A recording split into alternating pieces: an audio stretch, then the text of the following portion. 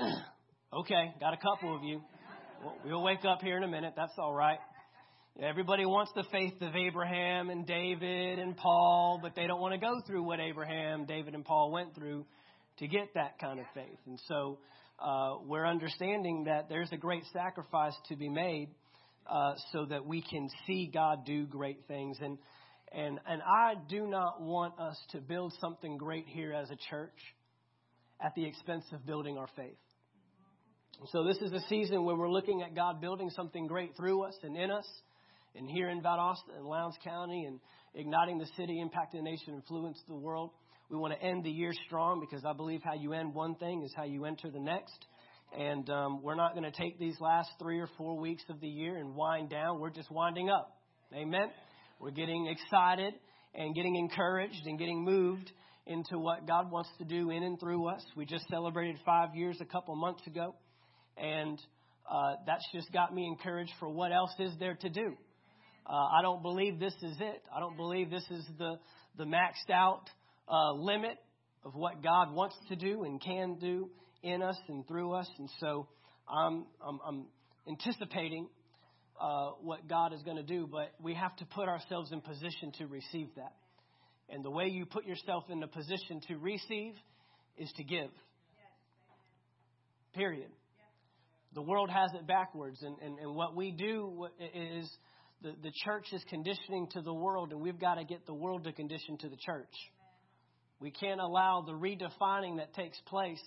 I was talking to one pastor, and he said, man, you're having a big offering during Christmas time. Are you sure that's a good time to do that? I said, well, if we can give to everybody else, why can't we give to God? This is the season of giving, is it not? Is this not the opportunity where we recognize the greatest sacrifice that was ever made? And I know we've got savings accounts and credit cards lined up to give to people and family and friends and do all that here in a few weeks. I think we ought to take time to give to God and be able to take a portion of that and be able to say, you know what, I had this set aside for, but this is what God's doing in and through my local church, and this is where I need to be giving, and I want to be a source of that. And so I think there's no better time than the end of the year, because, again, how we end this year is how we're going to go into the next. And so next Sunday, December 11th, we'll be receiving a sacrificial one-time offering, year-end offering. I've had people ask, is that the only day? Well, of course not. It's just a day as a marker for our church that you're setting aside and saying, I'm going above and beyond what I've normally done. And whatever that stretch is. Last year we called it stretch offering, and I didn't get a word this year, so I'm just going to call it a stretch offering again. Because what we said last year was, if you want to increase your reach, you've got to stretch. Right? It's a danger that a lot of us are exercising stuff we've never stretched before. And it's that stretching moment. It's in the stretching where you recognize how far you can really go. You might not be able to touch your toes today. I can't, and I'm not going to try to. You want me to preach, don't you? Have to sit down the rest of this service if I do that. But if I stretched a little bit and I got some things loosened up, we talk about exercising faith, but we got to stretch it. You hurt yourself when you exercise without stretching, or so I've heard. I've been able to sidestep the stretching portion, but I'm getting older, and that's becoming necessary to actually loosen some things up before I just get in there and start throwing weights around. Let's look at a recap here a little bit. Week one, we saw this, that many of us take gratitude for granted. And so what do we say? We said that a generous heart must flow from a grateful heart. Some of the people that give the most consistently, and I'm not just talking, look, we are talking about giving and offering next week. And this will apply to your tithe and your offering and your finance and stewardship according to the kingdom. I want you to understand that these principles are not just tied to money. God is much bigger than money. He's not limited by money. And so these are principles that you can apply to any area of your life.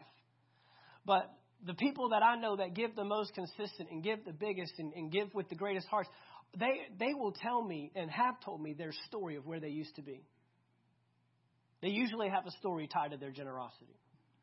Their generosity is tied to gratitude. They are just so thankful.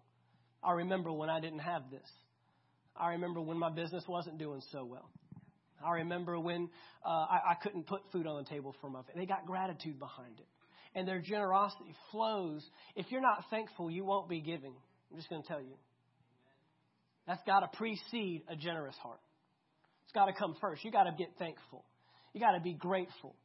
And I know we already ate the turkey and carved all that up and put down seconds and thirds, but we can still talk about Thanksgiving, can't we? We can still talk about gratitude and thankfulness because that should be perpetual in our life. Consistent behavior. It's not just something we do, it's who we are. So we first saw that being grateful precedes being generous. And then last week we took a look at the challenge of complacency. The challenge of complacency. That the very fact that we may have grown complacent in an area is an identifier that there's more. Man, I love that.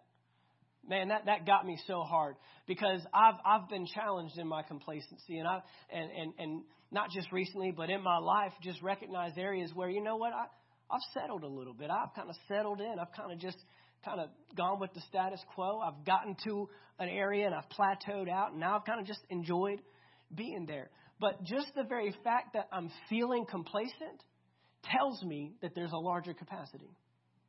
We saw that last week. We said this, that until our capacity is challenged, it is not changed. Until your capacity is challenged, it is not changed. I know probably everybody in this room came in here at least with the subconscious thought process. I'm going to church today because I want to be changed. But let me ask you a question. Did you come to church today because you want to be challenged? There's a difference. Because what doesn't get challenged doesn't change. I use the example of being in the weight room and you know, when I first started working out, recognizing, man, there's a lot more that I can do in here that I never thought I could do. Never got up under a bar. And yeah, I had to start out small. I had to start out with the bar. You go ahead and laugh. That's all right. I was there. I'm not there anymore. I'm not there anymore. But yeah, you got to start somewhere. Starting out with 25s. It's like, can I, maybe get up to 45 in my house and then get out in public and do this? And I just got in there and I had someone that challenged me. I'll tell you what, you got to get around the right crowd if you're going to get challenged.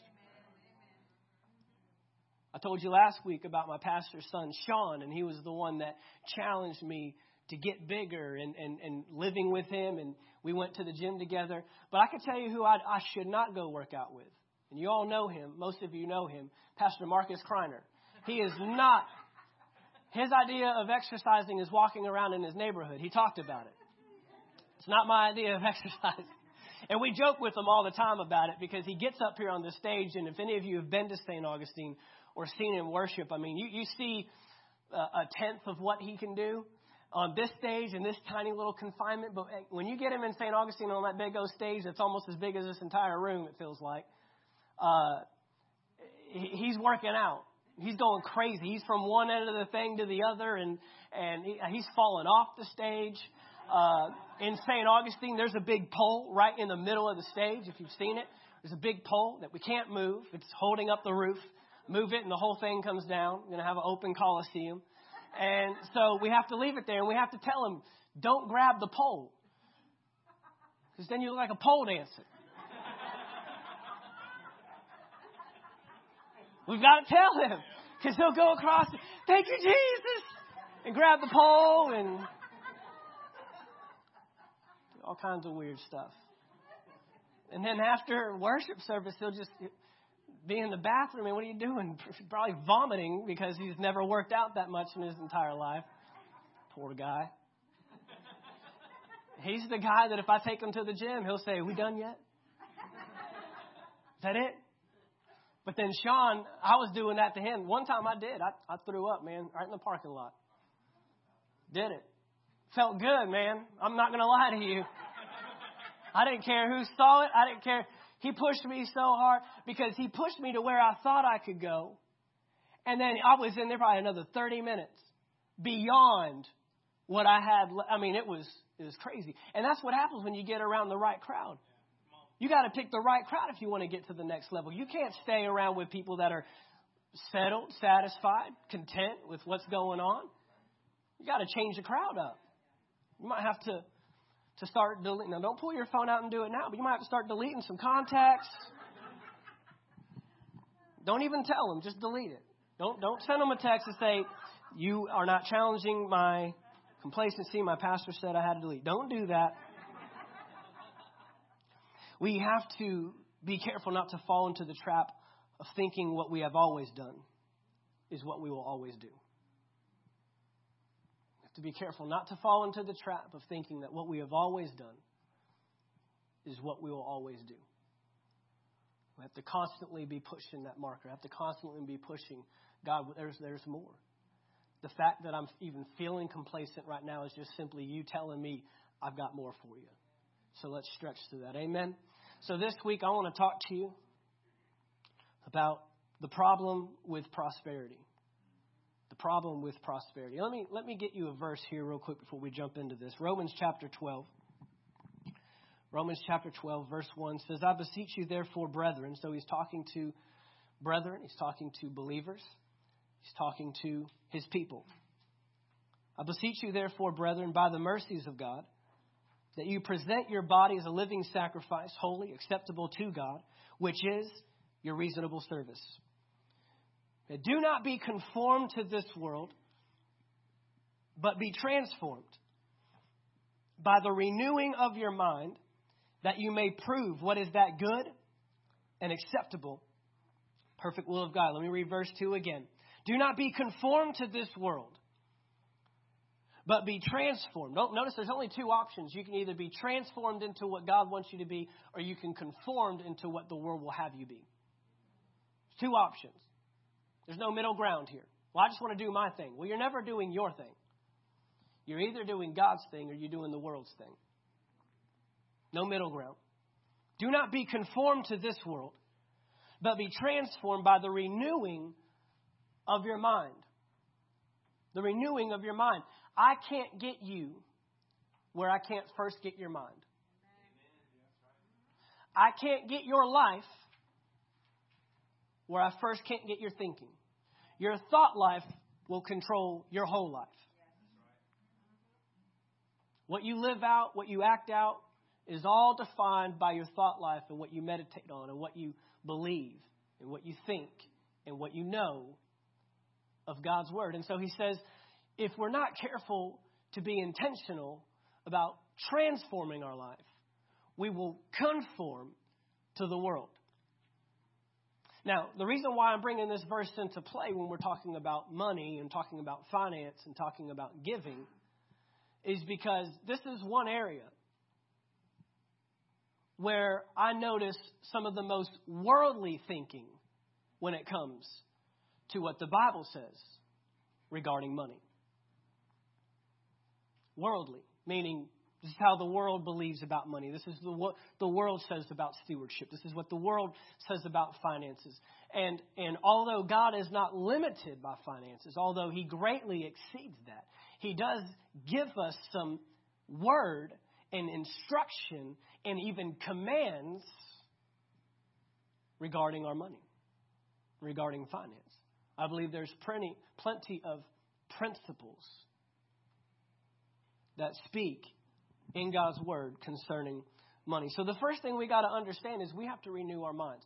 If you stay locked in to what you currently believe or currently know regarding money, you'll miss what we're saying. You'll miss it. Those of you that have been in church for a long time, I may say stuff that messes with some belief systems. That's okay. We're just going to go to the Word. We're just going to go to the Word. I've grown up in church my entire life. Y'all heard my story. I was born in church. And I was in a circle my entire life. I didn't know anything else. I was in the circle that was the head of the prosperity message movement in the 80s and 90s. That's where I was. Those were the people I listened to. Those were the people. Those were the ministers. And although I believe some had good intentions, I believe every movement starts out with good intentions. I believe there's always extremes. I was listening to a minister of mine. He's actually an instructor at Rhema and is the national director for Rhema ministers all around the world, international. And he said this, that every move of God that has ever taken place, it always begins in an extreme, and then we find the balance after a few years. Every move of God. The healing revivals did the same thing. The teaching that showed up in the 70s and the 80s, the charismatic movement, the prosperity message, even the grace message that we saw come out in around 2006, 2007, it shifted to extreme. Why? Because we're trying to get out of one ditch on the side of the road, and we end up in the other ditch on the other side of the road. And God wants us to find the middle of the road. And the prosperity message was no different. Prosperity message made you feel like, I've never really cared about what a pastor drove or what kind of car they had or what they wore.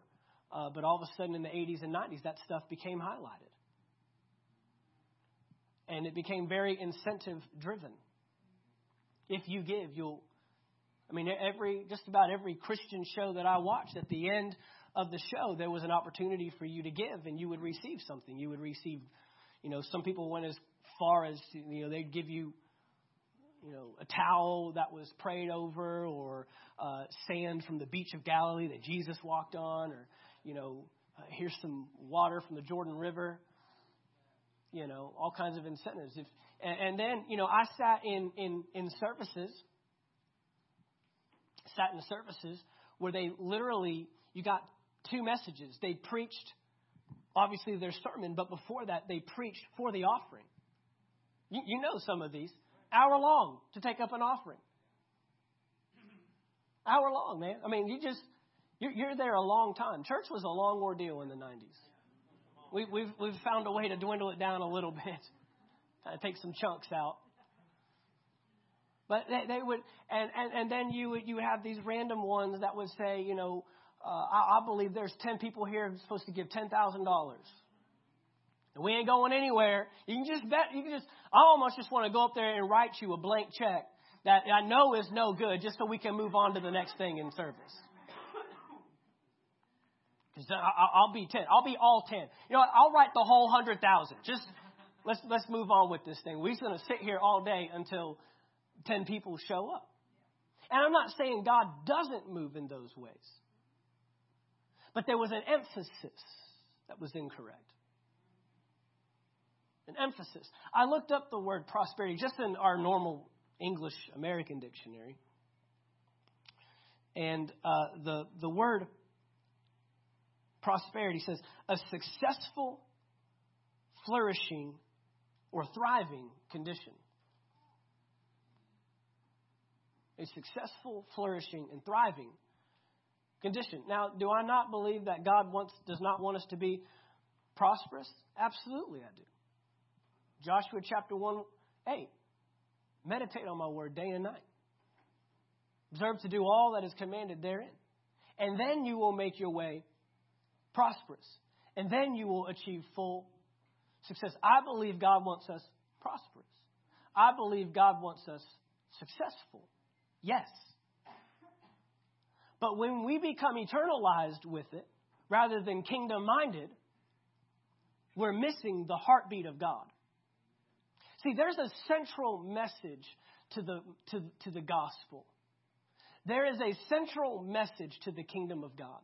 And anything that does not intersect or stay with the central overall theme of the word needs to be thrown out. My Bible tells me that God is love. So everything that God does and everything that God wants has to be defined within that context. God is love. So we've got to keep the main thing the main thing. And in 1 Corinthians chapter 16, Paul is writing to the Corinthian church. And this whole book is just marred with mess-ups. This Corinthian church was a messed-up church. You go back and read it. I mean, he's calling them on the carpet on everything. And this is just in a letter. I mean, the 1 Corinthians is a spiritual spanking. That's what it is. That's just straight up what it is. He's pulling out the paddle, he's pulling out the belt, and he's going to town on these guys. In 1 Corinthians chapter 16, he's writing to them, and he says, verse 1, now concerning the collection for the saints, as I have given, look at that word, orders. I have given orders to the church of Galatia. So you must do also. As I have given orders to the church of Galatia, now he's calling out another church. He said, you must do also. I almost titled this message, Giving Under Pressure. Giving under pressure. Because that's one thing that I've heard a lot of people say about church. Well, I don't like them pressuring me into giving money. They're just pressuring me. They just want all my money. It's amazing how many things we give to that we feel pressured. Your kids pressure you. Okay, maybe mine's the only one. You ever heard of the dollar section at Target? You ever heard of the aisles as you're waiting in line? It's like, move this thing faster. My kid is quickly picking out every item on this little stand. I'm about to just throw the whole thing over. No, we're not getting none of it. It's all poisonous. It'll kill you. It's horrible. Those things are of the devil. It's impulsive. My son is impulsive when it comes. He has pressured me into getting and giving stuff. But, we're running into Christmas time, and we've got family members that pressure us. I've seen people that literally feel pressured to buy someone a gift when they literally have nothing. Maxed out the credit cards, and they're giving to others in spite of themselves, which, hey, that should be our attitude, yes. But why do we feel pressure to buy someone else something? Because we know they're getting us something.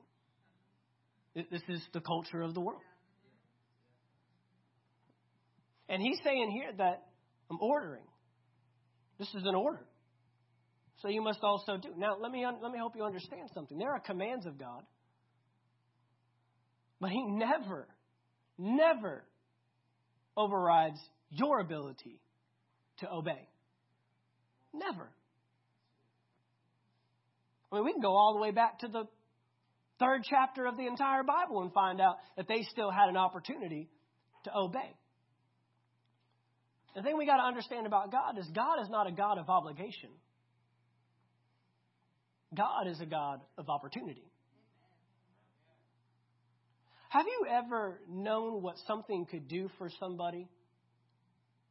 And you are just urging them so strongly, man, if you just got in on this, if you just did this, if you just would do this. I mean, doctors do this. It's doctors' orders.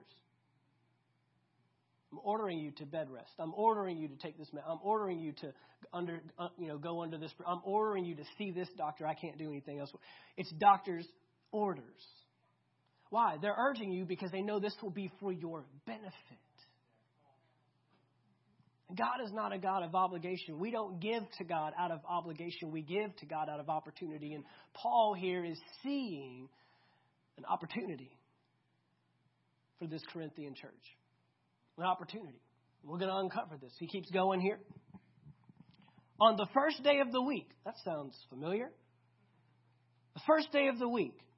Let each one of you lay something aside, storing up as he may prosper, that there be no collections when I come. Basically, he's saying, you need to be doing this perpetually, so when I show up, I'm not having to collect it all at one time. That's what he's saying. And when I come, whomever you approve by your letters, I will send to bear your gift to Jerusalem. He's asking them to collect along with the church at Galatia, and then we'll see other regions that get involved on this, so they can send relief to the church in Jerusalem. But if it is fitting that I go also, they will go with me. I want to read this to you in the Amplified. I think it opens some things up. He says, now concerning the money collected for the relief of the saints in Jerusalem, You are to do the same as I directed the churches of Galatia to do. On the first day of every week, each one of you is to put something aside in proportion to his prosperity. And that's the key. That's what we want to look at today. In proportion to his prosperity. And save it so that no collections will need to be made when I come. When I arrive, I will send whomever you approve with letters of authorization to take your gift of charity and love. He doesn't say gift of money. Amen. Well, you're not putting money in the plate. You're not putting money in the bucket. You're not putting money in the church. You're putting charity and love and generosity to Jerusalem. And if it is fitting for me to go too, they will accompany me. Here's what we got to understand. Number one, as I just said, giving is not an obligation. It's an opportunity. We don't serve a God of obligation. We don't serve a God that's got his thumb on you, just waiting for you to mess up or just wanting to give you orders so you can do what he wants you to do. He's wanting you to obey, urging strongly for your benefit. It's an opportunity. That's an opportunity that happens every time we close service and we say, now we're going to take up our tithe and our offering.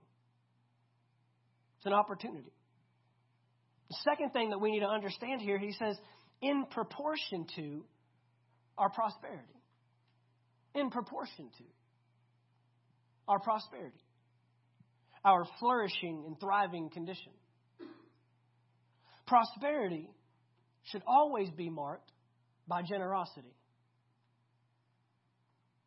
Prosperity should always be marked by generosity. So we all start somewhere. No doubt. We all start somewhere. I mean, if we just, went through this room and had conversations that we don't ever have. What's your income? What do you make? What do you have? We would be all over the place. We would be paycheck to paycheck all the way to, radical international investments. We'd be all over the room. And that's just in this room, just in this church. But what he's saying is, it's in proportion to your prosperity. God isn't measuring your generosity off of someone else's prosperity. He's measuring it off of the flourishing, thriving condition he's placed you in. The success that he's promised us, the prosperity that he's promised us, has to be reflected in generosity. Prosperity must translate into generosity. It's got to be the correlation. We've got to connect the two. What we've got to understand is that generosity is not limited by prosperity. Generosity is actually opened up by prosperity. See, this will help some people because, one of the first things we think when we hear the word prosperity or the word prosper or the word prosperous, which, by the way, 3 John verse 2 says, brethren, I pray that you would be prosperous, you'd be strong, spirit, soul, and body. In every avenue of our life, he wants us prosperous. It's one of our statements here at our church. When we do our vision partnership, is we believe in total prosperity. We believe in financial prosperity. Yes. Yes. We believe in social prosperity, that you're strong in your relationships. We believe in mental prosperity, that you have a clear mind and can think properly. And you don't need medication to clear that up. We believe in physical prosperity. That's one that's been left out of the church for a long time. We forget that we are a spirit possessing a soul and living in a body. We do nothing with this. I grew up again in the 80s and 90s where pastors were huge, man. I'm just going to be honest with you. They showed no restraint in the physical capacity, but they could tell you all day long how many hours they prayed or how many chapters they've read. God wants us prosperous in every avenue of our life. This is how I define prosperity. Able to give without thought. Why do I want to be prosperous in my social relationships? Because if I go into a social relationship and I have to be a friend to somebody only to become a leech to them, and I'm always sucking, and always pulling, and I'm never giving, I'm not prosperous in my social relationship. Or maybe some of us are always dealing with sickness in our bodies that we can never go and help somebody else. Maybe we're not prosperous in our mental capacity. And so there's no way I can help clear your mind or help bring some conscious thought or help you give you a thought process to help turn your life around because I'm battling my own stuff. But God didn't place us on this world so we can just battle and fight and trial and push through so we can get to heaven and say, I made it. He's wanting to know, who did you help along the way? I believe that. I believe that. Financially, He wants me in a position where when I see a need, I can meet a need. And I don't have to consult my bank account, my pocketbook. Breaks my heart. Breaks my heart. Just this past week, I am the district director for Rhema Ministerial Pastors in South Georgia. I've got 13 pastors that are under my direction and my leadership. All Rhema pastors, all graduated from Rhema Bible College in Tulsa, Oklahoma. And we have one out on the coast of Georgia. Earlier this year, the husband was diagnosed with throat cancer. And they're undergoing treatments in another state. They're having to travel and stay in another state, in another city, for weeks at a time, 4 to 6 weeks at a time. And I've been in constant contact with her and then constant contact with Doug Jones, who I just mentioned to you. He's the international director, so I'm feeding him information. I'm the liaison, but I'm their point of contact, in contact with the wife, because I can't even talk to the gentleman. He can't even talk to me. So every week in contact. And suggested to them, maybe you could set up a GoFundMe account, to help you. And man, I'll send it out to all the pastors I know. I'll send it to our district. I know it'll get sent to the region. It may even get sent nationally, internationally. You say, we've got a Rhema pastor. We've got a brother and sister that are going through this. And this is my thing with Rhema. And I tell our pastors this. I tell Doug Jones this. I say, we are way too big for us to be fighting this stuff alone. I mean, one of our slogans at Rhema is the sun never sets on a Rhema pastor. Never sets on a Rhema church. Now we can say the sun never sets on a Rhema school. We've got so many of them up. Just out of our USA campus, we've graduated over 45,000 students. And so, I suggested this to them, and so they did, and they set it up. And this past week, Doug Jones, the director, he just kind of vented. Hopefully he doesn't listen to this. On text message, he was just texting me, and he says, our camp, this is Word of Faith, guys. This is what I grew up in. Prosperity message. He said, do you realize what we could do if everybody just gave $25, $50? Do you realize the dent we could put in this thing? We're not going to come up with all of it for you. It's very expensive. And they've got the means to cover what they need to cover, but they could use some help. Just assistance. And he said, we did real well with the prosperity message, but we didn't do very well with the generosity message. We preached a lot about get. God has this and God has that. We didn't do very well with let it flow. Let it help somebody. Now look, there's no pressure. I know everybody's got their battle. Everybody's got a struggle. Everybody's got something. All I'm dealing with is the mentality. Are we thinking, what could I do? What can I do? And he's talking to a Corinthian church that gave out of their prosperity. But he comes back about a year later in 2 Corinthians chapter 8. Comes right after 1 Corinthians. In 2 Corinthians chapter 8. Watch this. Verse 1. Moreover, brethren, he's talking to the same Corinthian church now. Moreover, brethren, we make known to you the grace of God bestowed on the church of Macedonia. Now, Paul knows what he's doing here. Because Macedonia is the northern part of Greece. And this church of Corinth is in Achaia, which is the southern part of Greece. And there's already a little competition going on, kind of like Valdosta versus Lowndes. Okay? There's already a little in-house rivalry taking place.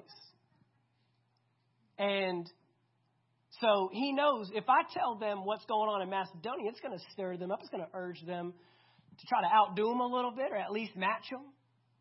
Right? I mean, if I come in here and say, hey, here's what Valdosta High School is doing, Lowndes, what you got? What you going to do?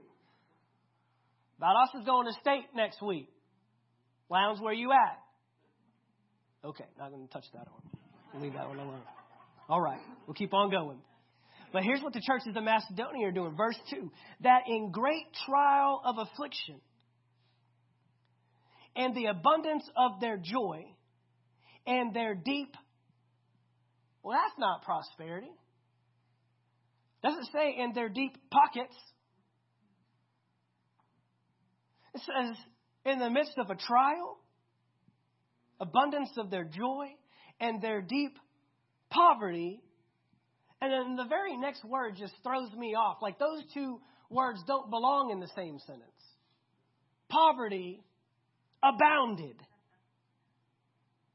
in the riches of their liberality. Riches of their liberality. It doesn't mark how much they gave. He's marking how they gave. God is not a God of amounts. God is a God of obedience. That's it. Sacrifice. Sacrifice. But basically he's saying, I gave the same charge. I gave the same instruction. We already saw that he directed the church of Galatia to do so. We already saw that in 1 Corinthians 16. And now we're a little over a year out and he's written this book. Because he later on mentions here. Now look, when I first brought this up to you a year ago, you told me you had intentions to give and I haven't seen anything yet. He's addressing not their intention, but their initiative. Intentions, we judge others by their actions while we judge ourselves by our intentions. Right? He says they gave in the midst of poverty and trial, they gave with joy and liberality. For I bear witness, verse 3, that according to their ability, that sounds like capacity, capability. Remember what we said last week? Yes, and beyond their ability. See, this is for those that when I said the word prosperity, you checked out. I don't fit that box. I'm not in there. And he's opening up and saying, look, you can give out of your prosperity, out of your flourishing condition, or you can give out of your ability, where you're at. And he says that even beyond. Why? Because we don't ever recognize our full capability until we get outside of our comfortability. And this is where I feel a lot of people are at. I mean, I've been there. I'm preaching from example. I'm preaching from experience here. That I've grown comfortable.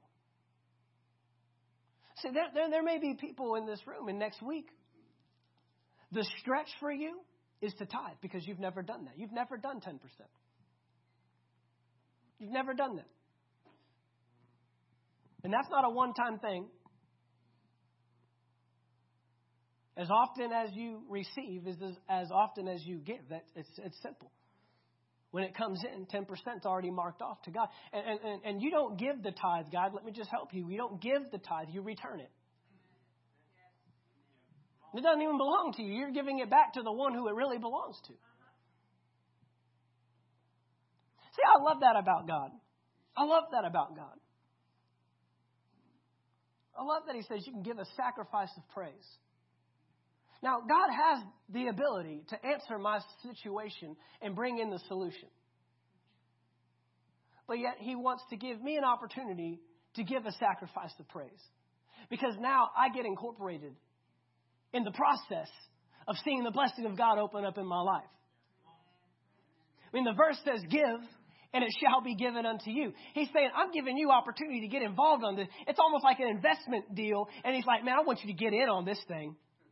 Man, if you just put something in, you won't even be able to hold. You won't even be able to contain. The windows of heaven will be poured out. But he said, you've robbed me. How have you robbed me? In tithe and in offering. Now, there's people, well, tithe is Old Testament. That's old stuff.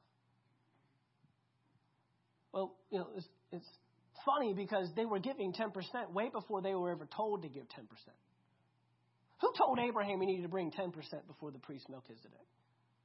Who told Cain and Abel that they needed to offer up sacrifices to God? Who told them that? It was culture.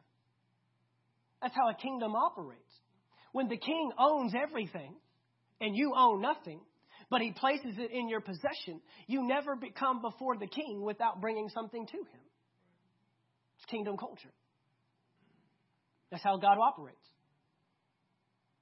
I heard just last week I was watching a message, heard a guy say this. He said, well, if tithing was Old Testament, then do more. Because we're under grace. We're in the New Testament. So why would we do less than they were doing in the Old Testament? Why wouldn't we do more? If they were given 10% in the Old Testament, then your heart ought to say, dude, I'm blowing past 10%.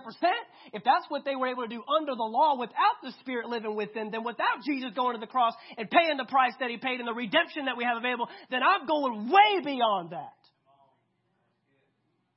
I mean, it's never a money issue. It's always a heart issue. Because he's telling the church in Corinth here that the church at Macedonia gave in their poverty and in trial, gave according to their ability, yes, and beyond their ability. They were freely willing. And that's the key. That's the key. How do you give beyond poverty? You're just willing. You're willing. It's your heart. I'm willing to do it. Look at this. Imploring us with much urgency that we would receive the gift and the fellowship of the ministering to the saints. I've never been urged to take up a tithe and an offering.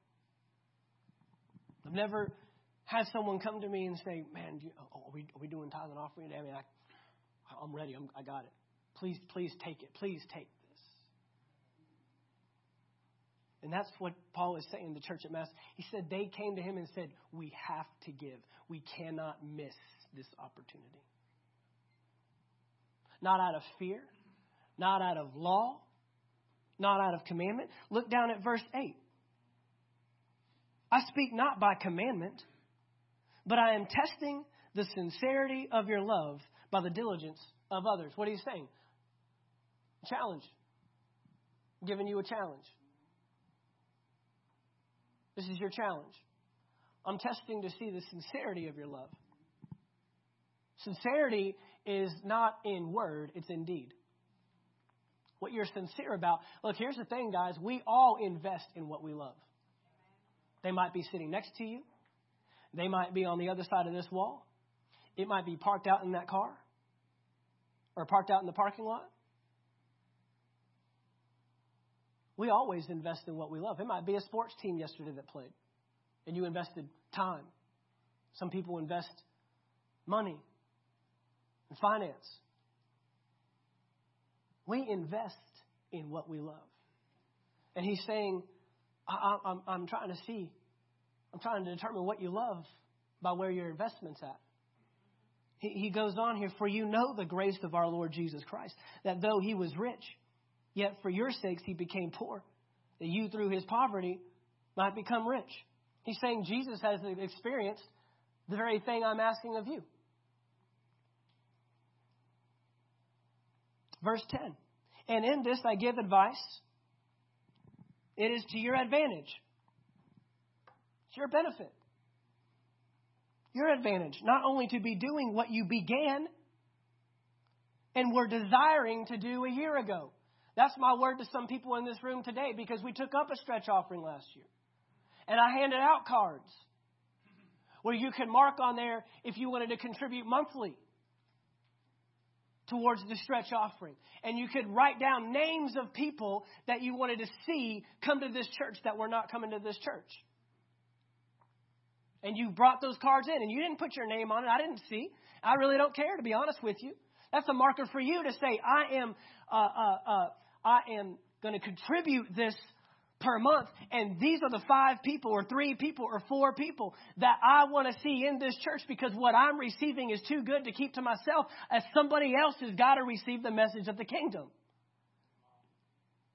Y'all turn those in. And so now I'm saying, just as Paul was saying, it's to your advantage to keep doing what you began and were desiring to do a year ago. Look at verse 11. But now you must also complete the doing of it. Complete the doing of it. That as there was a readiness to desire it, so there also may be a completion out of what you have. God is not asking for what you don't have. He's only asking for what you have. God, what do you want? What do you have? 5 loaves and 2 fish? That's okay. How many times do we mark off? How many times do we write off what we can put in that bucket? How many times do we check off because we're measuring our generosity to someone else's prosperity? We do this in life. We measure our life in front of people based upon, or we measure what is not seen in our lives based upon what we see in other people. Man, they're just phenomenal parents. Look, every time I see them, and you don't know the craziness that just happened in that car before they opened up and walked into this church. And you feel like a horrible parent, and you think that they're parents from heaven and that they've just got wonderful kids, and then and all you do is complain about your kids, and you talk about, why can't my kids be like their kids, or why can't I parent like their? You don't know the mess that just happened this morning. They have just about set fire to the whole house trying to get the kids dressed and in church. Right? That's it. We measure our behind the scenes to someone else's highlight reel. That's it. That's what I was looking for. We measure the stuff that nobody sees based upon what everybody else does that everybody sees. And it limits us. It limits us. It limits what God can do through us. I mean, the verse, Ephesians chapter 3. He's now unto him who is able to do exceedingly abundantly all he wants to do. No. Now unto him who is able to do exceedingly abundantly above all I ask or think. You're the limiter on what God can do. It's up to us. God is limitless. The only thing that holds God back is our thinking, our belief system, what we actually do with the words that he gives us. Let's keep going. Verse 12. For if there is first a willing mind, that's where we got to start. That's where we got to start. If there's first a willing mind. You got to have a willing heart to come in here. Now, look, again, this is an obligation. I've said this before from this pulpit. You don't have to give. You don't have to give 10% of your income. But you're able to sit in that chair today because someone has. You don't have to serve with our children. But your kids are over there being ministered because someone is. You don't have to raise your hands and clap and sing. But the presence is in this place because somebody is entering in. Because two or more have gathered. And there he is in the midst. You can be a spectator or you can be a participator. That's up to you. That's up to you. Again, it's a command. But God won't make you. He gives you the opportunity to step into what he's given. But he says first you got to have a willing mind. God, help our minds. May we be willing to do what we can. If there's first a willing mind, it is accepted according to what one has, not according to what he does not have. I do not mean that others should be eased and you burdened, but by an equality. That now at this time, your abundance may supply their lack, and that their abundance may also supply your lack, that there may be equality. As it is written, he who gathered much had nothing left over, and he who gathered little had no lack. And then we go into 2 Corinthians chapter 9. I want to try to condense this. But then we go into 2 Corinthians chapter 9. And 2 Corinthians chapter 9 has some of our favorite verses. Verse 10. Now may he who supplies seed to the sower and bread for food supply and multiply the seed you have sown and increase the fruits of your righteousness, while you are enriched in everything for all liberality, which causes thanksgiving through us to God. Verse 6, backing up to verse 6. But this I say, he who sows sparingly will also reap sparingly. He who sows bountifully will also reap bountifully.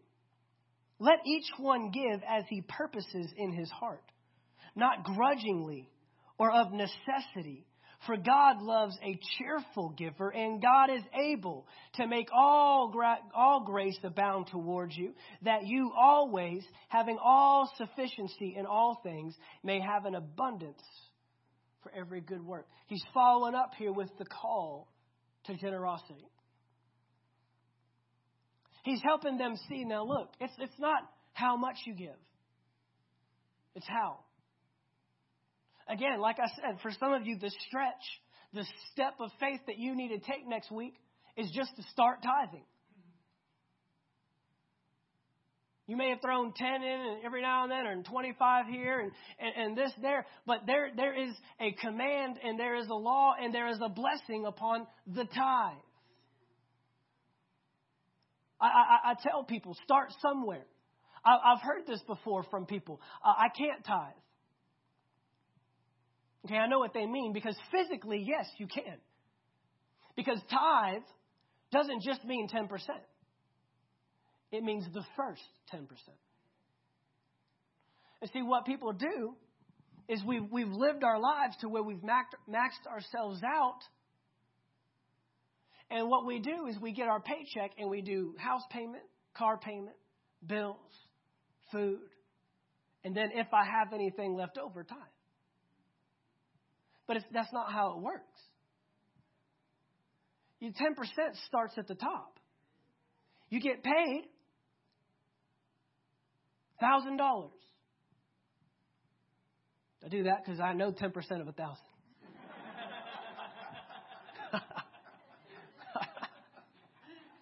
I can do that one. 1,000. So 100 is marked off. It's already carved out. He says, how have you robbed me?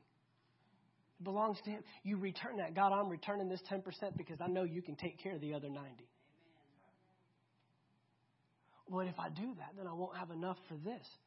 No, if you do that, you will have enough for that. That's how my God works. It's the only time in the Bible that he says, test me in this. There will be a test. There's always a test for us, and God's saying, look, put me to the test. I'll take the test. Give me the test. Test me in this and see if I will not.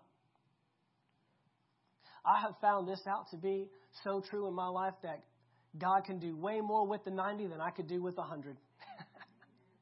I thought I was holding, I get them back. God, I got you next month. Next month we're doubling up. I'm going to keep it now, but I got you covered. It's coming.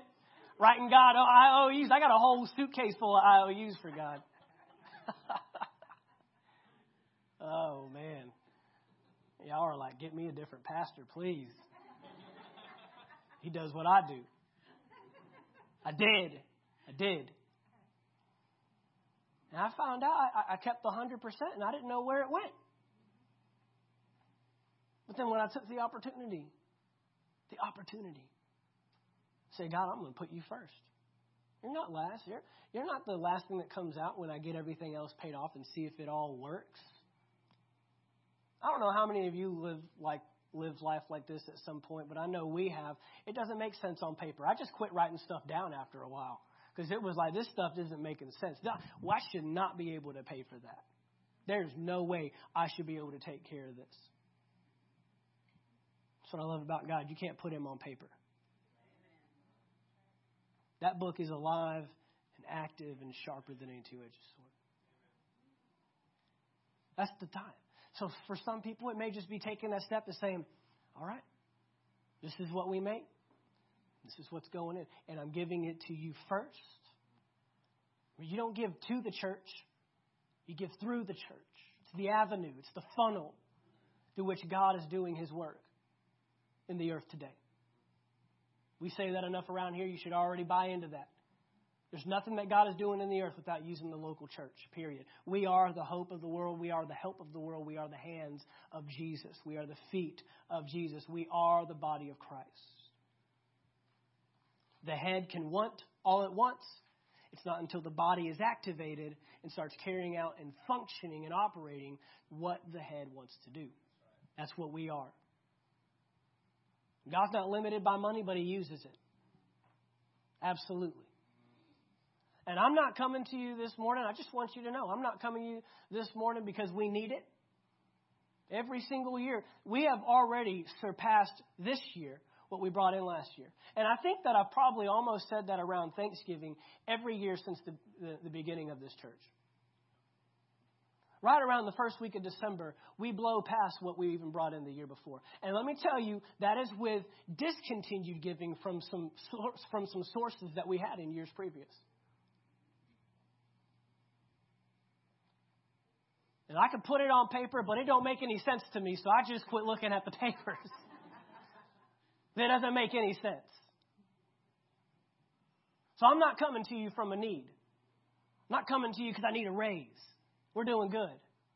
So this is my first year going full-time with the church, only receiving income from the church. First year in our 5th year. God's doing great things. I'm coming to you because of opportunity, not out of obligation. Guys, if you'd come up, I'm coming to you not because he needs it, because you need it. It's a stretch of faith, yes. Will it take you out of your comfort zone? Yeah. Maybe you've never written a check like that before. Maybe you've never put that many zeros on there. Maybe you've never written a church to AFC or Anchor Faith Church and put that on the line. Or to any church. Take a step where you're at. I remember where I was going with that with the I'm not able to tithe. I remember I had a couple that was there. They were so maxed out, credit card payments, car payment, living in a house, and just beyond their means. That's where a lot of the world is today, is just beyond our means. And that's part of the problem. And we need to do more, and we're going to. Next year, I want to provide stewardship financial classes. Dave Ramsey's got phenomenal stuff that can help people. And there's others out there. And this book, right here, It's actually got a lot of good stuff. Faithfulness and stewardship. But I told this one couple, I said, you got to start where you're at. I said, when's the last time you gave? I don't even know. I said, here's the thing you do. Starting now, starting this coming weekend, you don't let a bucket go by without you putting something in it, because you're not even in the habit of contributing. You're not even in the habit of coming through that door and thinking, what am I giving? There's not even the habit. See, we want to have God's blessings without our right habits. You're not even in the habit. I said, just throw 50 cents in. Throw $50 in. Just get in the habit of giving. Faith has to be built. We all have faith. Faith is just like muscles. Everybody in this room has muscles. Every one of us. Even our precious little baby right here has muscles. But you know what? Josh and his daughter have developed their muscles to a greater or lesser degree. And everybody in here has developed our faith to a greater or lesser degree. You got to start somewhere. It might be just pushing the bar. It might be the 25s. But I can promise you, if you stay with it, you won't stay there. Oh, that was good. If you'll stay with it, you won't stay there. It might just be the practice of, I got to put something in. And that's my stretch. Because I could use that 20. I mean, I already know what I need to spend it on. And God's saying, let me spend it on you. Let me do something with it. Watch what I can do with it. And then from there it grows into, all right, I'm tithing. Doing this thing. Doing it. I'm not missing. And then from there, it goes. But here's the thing, guys. Some of us in this room, we've grown comfortable with the tithe. That's easy. We've got that. Got that. He says your generosity should be in proportion to your prosperity. And here's what we do. We get more, but we don't give more. And it's this gap that hinders God in our lives. In proportion to, he says. When we get more, give more. We match it. Come on, you match your 401k. Let's match God. Some of us, next week, you might be saying, starting next week, I'm going to be initiating a practice of giving above and beyond my time. 10%, I can do that. I can do that with my eyes closed. I know. I've already got the first 10% carved out. But stretching it a little further, okay, I can do more. And the next week is going to be a time, a moment of sacrifice. When you look in the Old Testament, those sacrificial moments were so important. They were reminders. I love it in the Bible where it says they built this altar and sacrificed to God, and it's still there today. And sometimes I'll think, is it really? But I know where it is, still in someone's heart. I remember that time we fought that battle, and we should have died. But Moses was up there, and we held his arms up, and we won. I remember that time when the Egyptians were on our back. We had the Red Sea in front of us, and somehow God pulled out a blow dryer and blew that thing back, and it just stood up on its side while a million people walked across. And then the Egyptians, they died in the same sea, the same floor that saved us killed them. And then we get on the other side, and we've got an altar, and we remember. So next week is going to be an altar. It's going to be a sacrifice. It's going to be a memorial saying, this is where God brought me, but I'm not staying there because this is where we're going. And when I need to, when it gets tough up there, when it gets tough at Jericho, when it gets tough at Ai, when it gets tough against the Philistines, when it gets tough I can remember the sea. I can remember the parting of the waters. I can remember the Egyptians were small. I can remember the 10 plagues when we were in slavery. I can remember. December 11th will be a marker for you. It'll say, this is where God has brought me. And I'm excited about where He's taken me. And I'm going to build an altar. I'm going to build a memorial. And I'm going to sacrificially give. Sacrificially. Yeah, it'll hurt. First time I put 135 on a bar. It hurt. Thank God I had someone spotting me. Thank God I had someone there in faith with me saying, you can do this. First time I wrote a check for $500, it hurt. Yeah, that hurt. I've never written a check like that where I didn't already have a list of what I needed to do with it. Like, God, could you at least just get rid of my list? At least let me just go into this thing blind saying, there it is. I don't know what I've always had something. But I'm so excited to see what God can do through sacrificial giving. And I'm excited to see what He's going to do next week. Let's not limit God. Amen. Father, we thank you. We thank you this morning. You have such a great plan and such a great purpose. Father, I pray that my words have been seasoned this morning in a culture where we hate almost hearing about money, and we know that there are people that are out to just get money. We understand that. But Father, I pray that our minds are renewed today to understand the heartbeat of God, the purpose of God. You're not a taker, you're a giver. You're not a thief, you restore.